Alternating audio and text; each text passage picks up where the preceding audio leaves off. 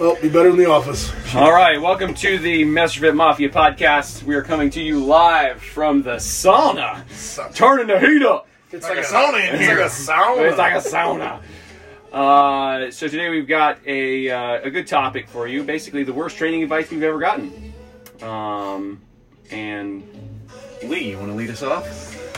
Well, I think in the fitness industry now, it'd be hard to talk about worst training advice without going back to your early days of football. And sadly, football training is much maligned these days because of the internet and all of the basically horrible lifting we see in the high school football world. And I am my own worst giver of advice. And I was telling Mark before this podcast that when I was in junior high, I decided to eat like chocolate milk and drink chocolate milk and eat donuts. And I was convinced that I could turn it all into muscle. How's that any different from today? Yeah, well, yeah, that's kind of the same as today.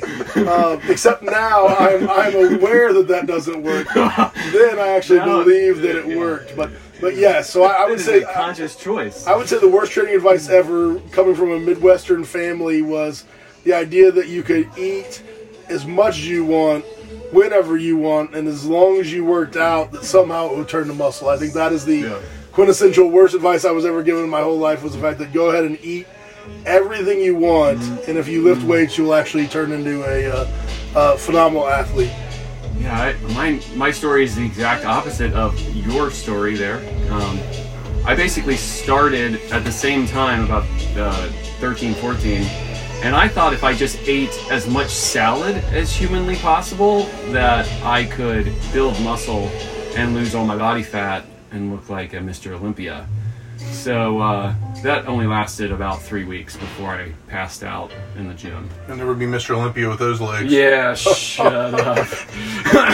You're right. I quit that dream pretty quickly. I would say for me it was a little different. Like my high school, we didn't really have a strength and conditioning coach. It was myself, Joe Green, probably, and that nobody knows, but and who else would have been? Maybe Tyler Kettering. We were probably the strength coaches of our class. So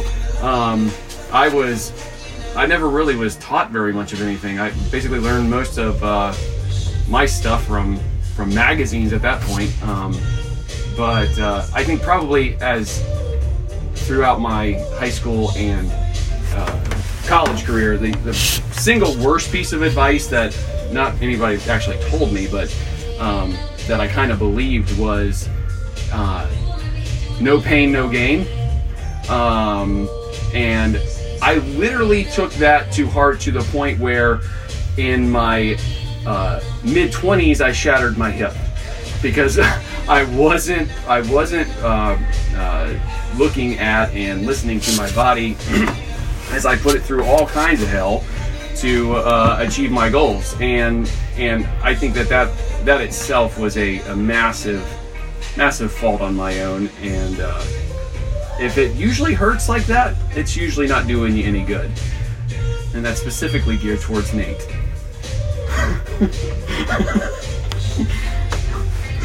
So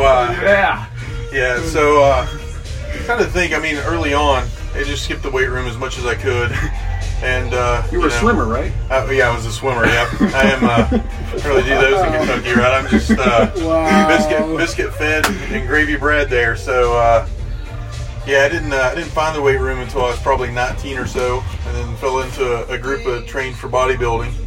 So I actually tried to build as much muscle as I could, lose as much fat as I could, and I did that on 1,600 calories a day. Wow. Yeah. So very You're lean, counting calories. Very lean protein. That's right. Ate about every 3 hours. Wouldn't even sleep a full 6 hours without getting up and eating a protein bar in between sleep cycles. Holy crap! Was incredible discipline. I had abs for like a brief 2-week period at one point, but I still have never had abs. But yeah, I think, and that was some of the worst advice I ever gotten. Right, it was like you just don't eat anything because you don't look like crap, so don't put crap in. Yeah. Which is not always the case, right? I mean, I had some strength limits there because I didn't eat enough. I couldn't. I think generating new muscle was problematic because I just didn't have enough calories. It was really just kind of burning the fat that I had, which at the time I was a fat dude, so it was okay, right? I mean, that was the point of me starting back at the gym at that point. So it was to really kind of find some discipline and try to get in shape. But yeah, from a high school athletic standpoint, as much as I could skip any kind of weight room, I was all in for that. Yeah. I just want to know, like, in a high school swim team in Kentucky, like, do they make them take their camo hat off and put the cigarette out before they jump in the Actually, water? you get bonus points. If you can get to the other side before it goes out, you get some bonus points. You're scoring additional points for that, Lee. Yes. You can hold your breath and then blow the smoke out at the other end. That's a whole kind of visual. Yeah. Someday you're going to have to run from the cops and you might have to swim. Yeah, I mean, I think we're all on the same page, and that is that it's really funny that we're not talking about, like, lifting. We're talking about the worst advice we've ever given was always nutritional. Yeah, I was going to say. You know what I'm saying? I think nutrition is probably has the most myths and the most fads. You know, if you're talking about fads in general, most people turn to food because we all know that in training, that if you lift hard, you're consistent, you do all those things with that, you're probably going to find some modicum of success, but the magic pill, quote unquote, is always sold in the nutritional part of it, you know. I mean, even since I've been here, right, Mark's seen me go through all kinds of nutritional cycles, from no carbs to low carb to high protein to keto to paleo to vegetarian. Yeah, maybe even sampling some vegetarian options at this point. But I really haven't seen as much progress from a decrease in body fat standpoint as I had when I actually went from eating 2,800 calories a day to 4,500, 5,000 calories a day, right? Because the training plus the nutrition, at some point your body is like, hey, I'm only going to burn so much. Yeah. Because you're going to use more than you're intaking, and we don't want to die. We're not like. No. I think a main factor is that carbs are not the enemy, and I mean, in certain cultures, especially on Facebook and all that stuff, I mean, cutting carbs is massive, and if you're in performance, if you're looking for peak performance, cutting carbs is not your best option.